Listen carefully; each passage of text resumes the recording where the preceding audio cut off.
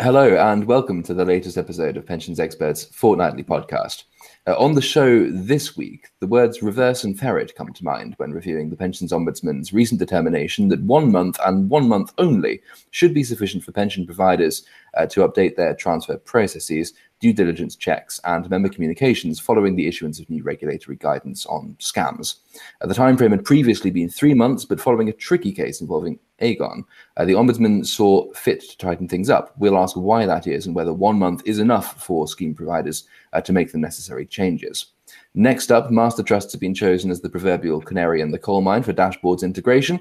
They, along with FCA-regulated providers, will be in the first tranche of schemes to provide data to the dashboards as part of the Pension Dashboard Project's proposals for staggered implementation. That's a bit of a tongue twister. The PDP has set itself targets it calls ambitious. In my admittedly limited experience, this is code for it won't happen, but it would be nice if it did. If met, they would potentially bring as much as 99% of pensions into scope within 2 years of the first staging date. Potentiality is all very well. We'll ask what is actually likely to happen. And then finally, the pensions regulator has once again urged trustees to remain vigilant of sponsor activity, with fears of weakening employer covenants and the prospect of corporate restructures ever present as we continue to move into the post-pandemic universe. It says trustees should be ready to act on corporate activity. We'll ask what that means in practice and how much flexibility trustees have to avoid spraying excrement should it hit the fan. I'm Benjamin Mercer. I'm a reporter at Pensions Expert. I'm joined today by Francesca Bailey, partner at LCP, and by Leslie Alexander, president of the Pensions Management Institute. And thank you both very much for joining me. Thank you. We will begin then with the Ombudsman. He's decided 3 months is excessive. 1 month should be generally sufficient for providers to update their transfers and due diligence procedures in light of new regulatory guidance and requirements. The decision follows a verdict in the case brought against Aegon by Mr. R. He alleged that Aegon had not proceeded with the appropriate checks before authorising his transfer back in, I think, 2017. The Ombudsman did find in Aegon's favour, but the review of past cases prompted him to shorten the timeframe anyway. And Leslie, I think I will begin with you, if you don't mind, on this one. Why has this change been made now? It seems slightly retrospective, or he's looked at the past and found that something could be changed. Why? Well, I think obviously there's a huge focus on scams at the moment. You know, hardly a week goes by without there isn't some pronouncement or another. And at the coalface of this are the administrators and the providers trying to actually meet the requests of members and at the same time adhere to some strict procedures, make sure they understand and implement all the guidance, don't fall foul of disclosure requirements, carry out all their due diligence processes, and eventually pay the money across. And I think it's something that perhaps simply because this is going on and is at the forefront of the Ombudsman's mind, he's felt it necessary to intervene by making this kind of pronouncement. That's all I can think of that, as far as the timing is concerned, as to why it might come up now, Ben. And Francesca, do you want to come in on this one? Obviously, there is quite a lot of new guidance coming out as regards to scams, so this will require some collating by the industry and by pensions providers. So he's shortening the time frame, but at the same time, there is a lot more to encompass in the change. Is the new time frame sufficient, do you think? Is there a risk that maybe it's a little bit too strict? I think one of the questions is actually going to be around whether administrators and providers will have a month. In fact, when this new regulation does come in, I mean, DWP is consulting on it at the moment. I think that consultation closes tonight, and there's going to be a really, really big change. And I think it's probably more interesting to think about what is the change, what's actually happening, because it's around the whole purpose of this regulation is to prevent scams from taking place, and there is a big loophole in the regulation at the moment, which means that even if trustees or administrators are aware that a scam is taking place, they still can't block the right to transfer. And that is what this regulation is trying to change. And that is really, really quite a substantial change. And the way that they are trying to do that is around sort of putting in place automatic requirements, which will allow those lower risk transfers to go through pretty straightforwardly, but also now putting in place, if these 2 or 3 various different examples of low risk transfers aren't in situ, then additional checks will be proposed, which then sort of raise red and amber flags. And I think the question becomes around, what do trustees or administrators or providers do when these flags are raised? And it's more around, can they put the processes in place to correctly react to these, and do they have the capacity to do that? And I think the month is a key point, but it's actually, what does it mean for the providers? What sort of processes do they need to be thinking about? I mean, Leslie, what are your thoughts on that? Well, I think there is so much pressure on administrators at the moment in terms of the resourcing that they need to put in to deal with this, but there's also in the background things like GMP equalisation, which we know is another huge project that's going to require tremendous amount of resources. At the same time, we've got consultations going on around simplified benefit statements.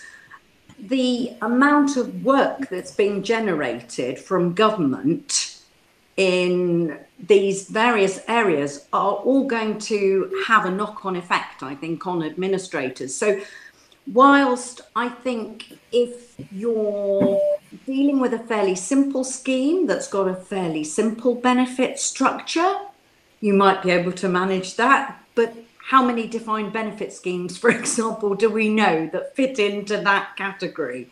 There's usually rafts and different benefit structures, tranches. All of these things have got their own separate individual calculation requirements, and then of course you've got your overlay of the new regulations that are coming in. I think it's a huge ask of administrators personally, and they have my absolute sympathy. Maybe one good thing that might come out of this is that perhaps trustees will give more focus to the administration of their schemes. I do feel from time to time that because admin's a little less sexy than investment, it doesn't always get the emphasis or the respect it deserves on trustee boards. So that could be a good thing that comes out of it. What do you think, Fran? No, I completely agree. And I think there is quite a big onus on trustees to give it the thought and the time in trustee meetings that it does deserve. I mean, there are sort of things that can be done to help in the run up to when these new regulations are going to be sort of coming in. You can ask administrators about their processes and their procedures. You can trigger the questions around almost mapping those processes, understanding what might need to change to reflect these new regulations. I think there's also TPR's pledge as well that came in April, which is something to ask your administrators. Have they signed up to that? Is due guidance being given around that? And I believe there's the Pension Scams Industry Group's Code of Practice. I mean, there's all sorts of pieces of information out there, and it's just really around trustees taking the responsibility on themselves to make sure that those are being followed, and so support the administrators and give it the time, give it the resource, give it the budget that it's needed to make sure that the administrators can actually hit this guidance when it does come out. And just finally on this topic, Leslie, if you don't mind, obviously, at least this is very clear from the Ombudsman, whereas previously I think the Egon case was brought in part because there was a lack of certainty as to how long Egon had to carry out the due diligence checks and all the rest. The 1 month might be quite strict, but it is at least very clear. I suppose there are two possible outcomes. One is that it's a very strict timetable, so you could see more cases before the Ombudsman because many people fail to meet it. On the other hand, though, maybe the clarity might lessen the workload on the Ombudsman because at least everybody definitely knows where they stand. I mean, which of these two scenarios do you see panning out in the end? I mean, is it going to lessen or increase the Ombudsman work in the end? Oh, I think that's a really difficult call. I'm not sure that I would like to put a foot in one camp or the other, to be quite honest. I think those of us that have worked in pensions for a long time, we try to do the right thing. So I believe there will be real positive intent by administrators to try and meet that 1 month. And if they don't, then I think there will likely be very good reasons why they've not been able to meet it. So I'd like to think that we can communicate in such a way with the members that are affected by any delays, in such a way that they won't feel that they are losing out. They won't feel that they are going to be, the subject of some kind of maladministration or mismanagement. So I'd like to think that it will be positive outcome, but it might take a while to get there, given the newness of this. Qualified optimism is a nice note on which to end for that subject. Fantastic. In which case, we will move on to dashboards and master trusts in that case. I used the canary in the coal miner cliche at the top of the programme. Besides being a cliche, it's not actually quite analogous either. I think canaries were sent down coal mines because they were vulnerable to gas leaks, obviously, but also because they were cheaper and more expendable than children. But the plan for dashboards implementation is almost the opposite. It begins with the biggest and the most valuable schemes, the expense of whom all the mistakes will presumably be made, before expanding into further stages to include defined contribution and then other smaller schemes as well. The ambitious aim, as mentioned, is to have 99% coverage within 2 years of the first staging date. Fran, I think I'll come to you first on this one, if you don't mind. Your thoughts on the schedule as published? I mean, why should master trusts go first? Is this just about getting as maximum coverage as quickly as possible, or is it because they can bear the expense? Why are master trusts sort of first in line here? Well, yeah, you're exactly right. They are the first cohort of the first wave, and there are only 36 of them, which I think does make it a little bit easier. You're not dealing with sort of thousands of different sort of types of occupational pension schemes. You've got 36, and you've got quite a clear approach. And because master trusts were only set up a few years ago, recent data cleansing exercises have taken place. There's quite a comprehensive regulatory framework around master trust, which was designed before they could even be set up. So I think it's almost tackling the easiest first, because then you can learn in your easiest cohort what are the challenges that arise, even if you don't necessarily think there are going to be that many challenges. I think that's why it does make sense to me that you'd really start there. Leslie, coming to you on this, I mean, a lot of this will, of course, require most of the infrastructure being in place, I assume, before even master trusts are included. Otherwise, well, what's the point? Is that likely to happen, do you think, given how much other work that there is on everyone's agenda at the moment? There are huge data cleansing exercises with McLeod, etc. There's a lot to do left on dashboards. Is the time frame realistic? Well, this is where I have to ask myself about whether qualified optimism is the right expression to use when it comes to dashboards. I think they're playing a game of catch-up at the moment, and I think they've described their own time frame as ambitious, have they not, Ben? And I think ambitious is one way of describing it, certainly. I think what the dashboard delivery program needs to do is really to instill some confidence in the providers and the data suppliers that the framework, the infrastructure is actually going to be there. Because, as Fran said, people have been going through huge data cleansing exercises, which is okay.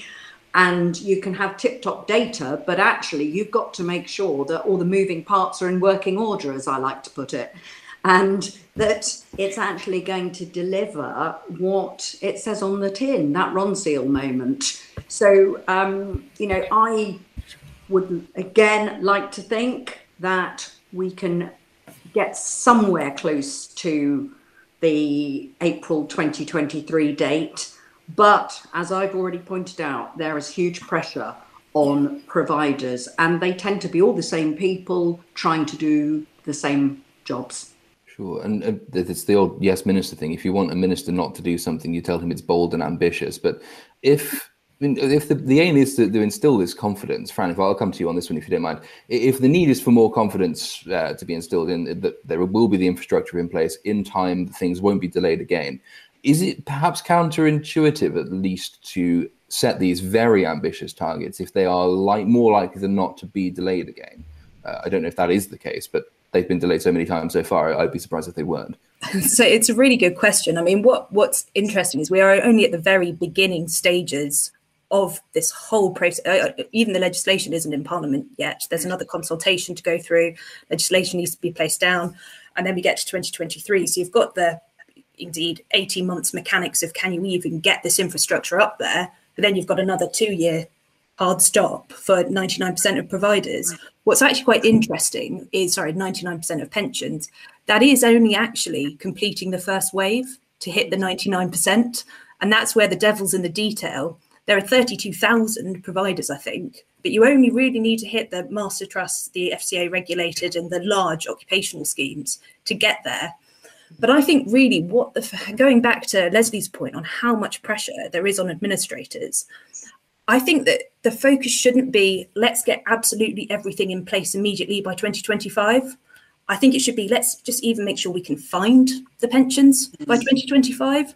And I almost at the value part, trying to, as Leslie, I think you mentioned even earlier, there are so many different ways that you can even value pension schemes. If you're looking at a DB or a DC, let's just focus on finding them first. Because for the people that say can't remember the pensions that they had many, many years ago or moved addresses, I mean, administrators and trustees listening will know the issues with data, people divorcing, changing names, moving house. And I recently moved house and I am updating my pension providers about it, but I think I'm in the small minority because I actually work in the pensions industry. So I think it's just trying to locate them all first. And let's hit that by 2025 for the top first wave. Then let's focus on the value. And then people perhaps will be less disengaged by a time frame slipping if you've at least achieved one of those things. I agree with you. Focus on find my pension first. Yeah, I suppose something is better than nothing, isn't it? Leslie, if I can come to you finally on this topic, we hear a lot, of course, about the pension dashboard and the government-led programme to achieve this. But from what I recall, the legislation around dashboards didn't rule out, for instance, the development of private dashboards alongside, which we haven't, I don't think, covered anywhere near as much.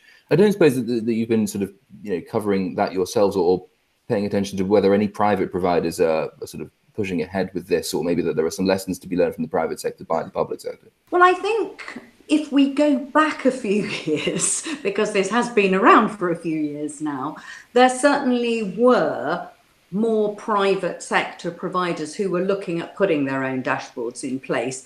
But I think it became apparent, particularly when seeing what consumers thought, that if the dashboards were underpinned by government in some way, that people would have more confidence in the security of their information on that dashboard, and B, the accuracy.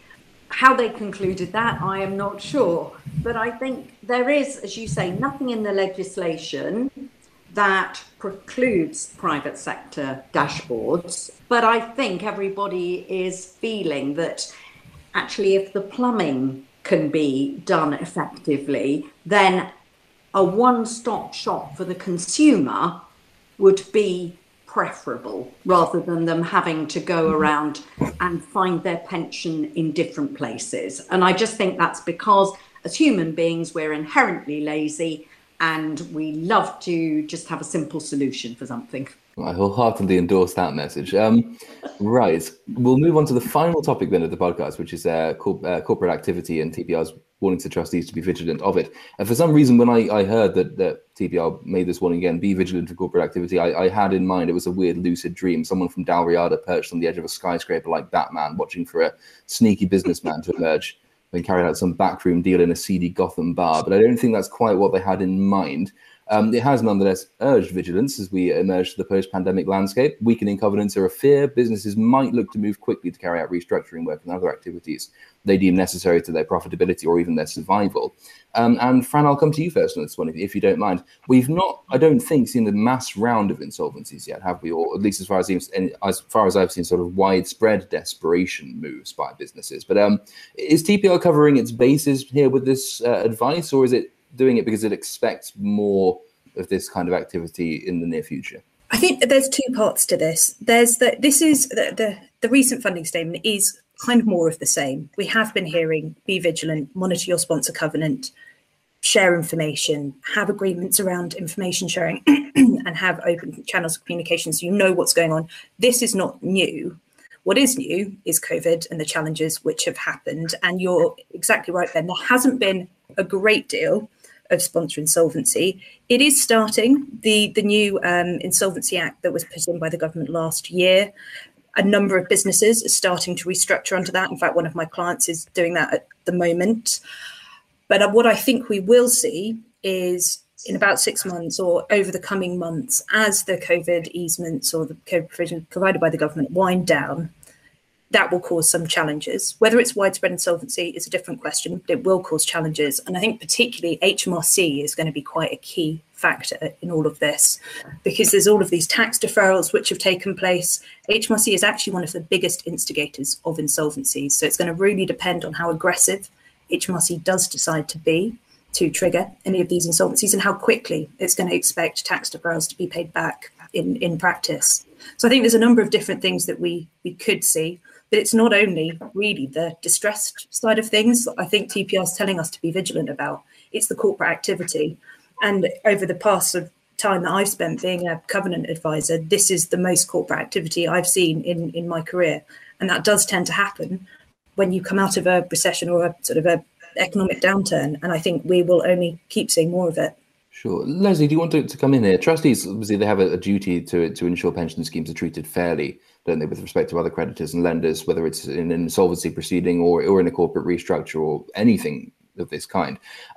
How much power do they really have to do this? Are they at risk of being overwhelmed, perhaps, if there is this huge uptick in the amount of activity? Are trustees prepared to deal with it? I'd like to think they are, because as Fran's rightly pointed out, corporate activity happens all the time before COVID took place.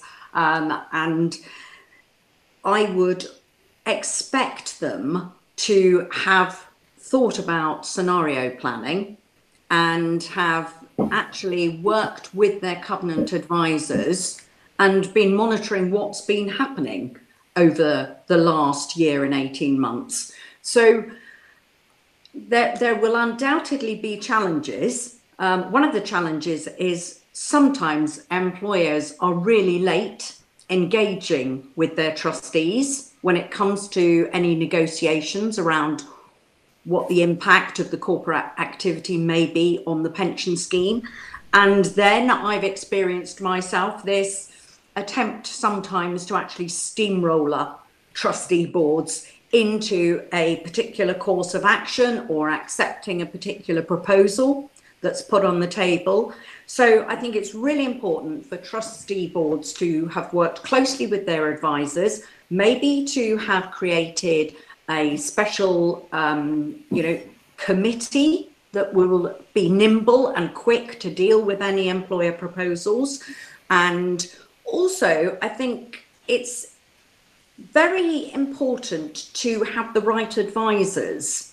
I think it's easy to assume that the advisors that perhaps you work with on a regular basis will be the right advisors to deal with corporate activity or every type of corporate activity. That's not necessarily the case. And I've definitely found in my own personal experience that you do need to have specific advisors with different skill sets to come in and deal with some of the proposals that might be on the table in these types of situations, special situations in particular. Finally, Fran, on this subject, if I may, with a slightly different perspective, LCP was one of the first to warn, I think might be back in January, of the possible implications of the pensions regulators' new powers on corporate activity. Obviously, there's still a lot of clarification needed there. They haven't fully come in yet. But the regulators attempted to clarify its position a couple of times on this already. Do you foresee this having changed? Is LCP's initial warning updated in light of the regulators' guidance, or do you still think that there is a chance that it might hamper restructuring activity? I think that there's been some clarifications, some quite clear clarifications around TPS saying that these are not intended to put off business as usual corporate activity. And I think what's important, and certainly what we are advising now our sponsor clients, is engage, exactly as Leslie said, engage early so that you can understand the impact on the pension scheme, so that corporate activity is not dissuaged or is not put in sort of not made difficult. Because I think by having that discussion over stakeholder fairness, explaining these sorts of issues, having the pension scheme at the forefront of your mind when you are thinking about doing some pretty business as usual pieces of activity which could be captured, as long as you're documenting that process, I think we are now of the view that as long as those conversations are happening, it shouldn't be too challenging. But it's all about getting the right advice, exactly as Leslie said. So get your advisors to give you the right advice. Well, fingers crossed for that then. That brings us nicely to the close of this part of the programme. I think we have a couple of pensions angles, always a pensions angles for you today, though. So, Leslie, do you want to begin us with yours, and then we'll come to Franz at the end? Well, it's quite a nice lead on from what we've just been talking about in terms of corporate activity, because people who know me and have done for a number of years will know that I spent a few years at EMI and Thorn when we were the subject of hostile takeovers at the time, private equity on the left hand, private equity on the right hand. And we had to get in a number of different people to help us out, including on one of my schemes, an independent trustee who was appointed by the regulator. And many of our listeners will know Chris Martin. But of course, at the time I was working for EMI. And so a letter came into the post room addressed to Chris Martin, and someone in our post room had written on it, "Pensions, not Coldplay." Vital clarification. I'm sure he gets that mistake quite often. Excellent. And Fran, I think you had always a pensions angle as well for us. So I think mine's thinking a little bit about distress sponsors, but actually taking a really positive approach on what I think the summer might look like. I mean, it's a really exciting month this month, the Euro 2021, that starts in a few days, and it's also Pride Month. And I think that hopefully the national mood, particularly if we don't hear some bad news on Monday about the world opening up again to us, I think the national mood is going to cause people to go out and spend, be out in the streets, be out in the bars, perhaps go shopping. And I think that could be a really good lifeline for those distress sponsors that we have really seen face some quite substantial challenges over the past 15 months. So my takeaway is good national mood, and hopefully we'll see an uptick in the fortunes of some of our more challenged DB sponsors. Fingers crossed for that as well, definitely. I think I did ask a couple of episodes ago whether reopening the pub should lead to updated mortality assumptions, but hopefully not. We'll see what happens with that one. But no, that's great. Thank you then very much for joining us. Thank you to Fran and to Leslie. That does bring us to the end of the programme. We'll be back in 2 weeks' time, and we hope to see you then. Hi, I'm Daniel, founder of Pretty Litter. Cats and cat owners deserve better than any old-fashioned litter. That's why I teamed up with scientists and veterinarians to create Pretty Litter. Its innovative crystal formula has superior odor control and weighs up to 80% less than clay litter. Pretty Litter even monitors health by changing colors to help detect early signs of potential illness. It's the world's smartest kitty litter. Go to prettylitter.com and use code ACAST for 20% off your first order and a free cat toy. Terms and conditions apply. See site for details. Planning for your next trip? Elevate your travel style with Quince. Quince has all the jet-setting essentials you'll want for your next getaway, like European linen, premium luggage options, buttery soft Italian leather bags, and so much more. And is all priced at 50 to 80% less than similar brands. Plus, Quince only works with factories that use safe and ethical manufacturing practices. Pack your bags with high-quality essentials you'll be wearing for vacations to come with Quince. Go to quince.com/pack for free shipping and 365-day returns.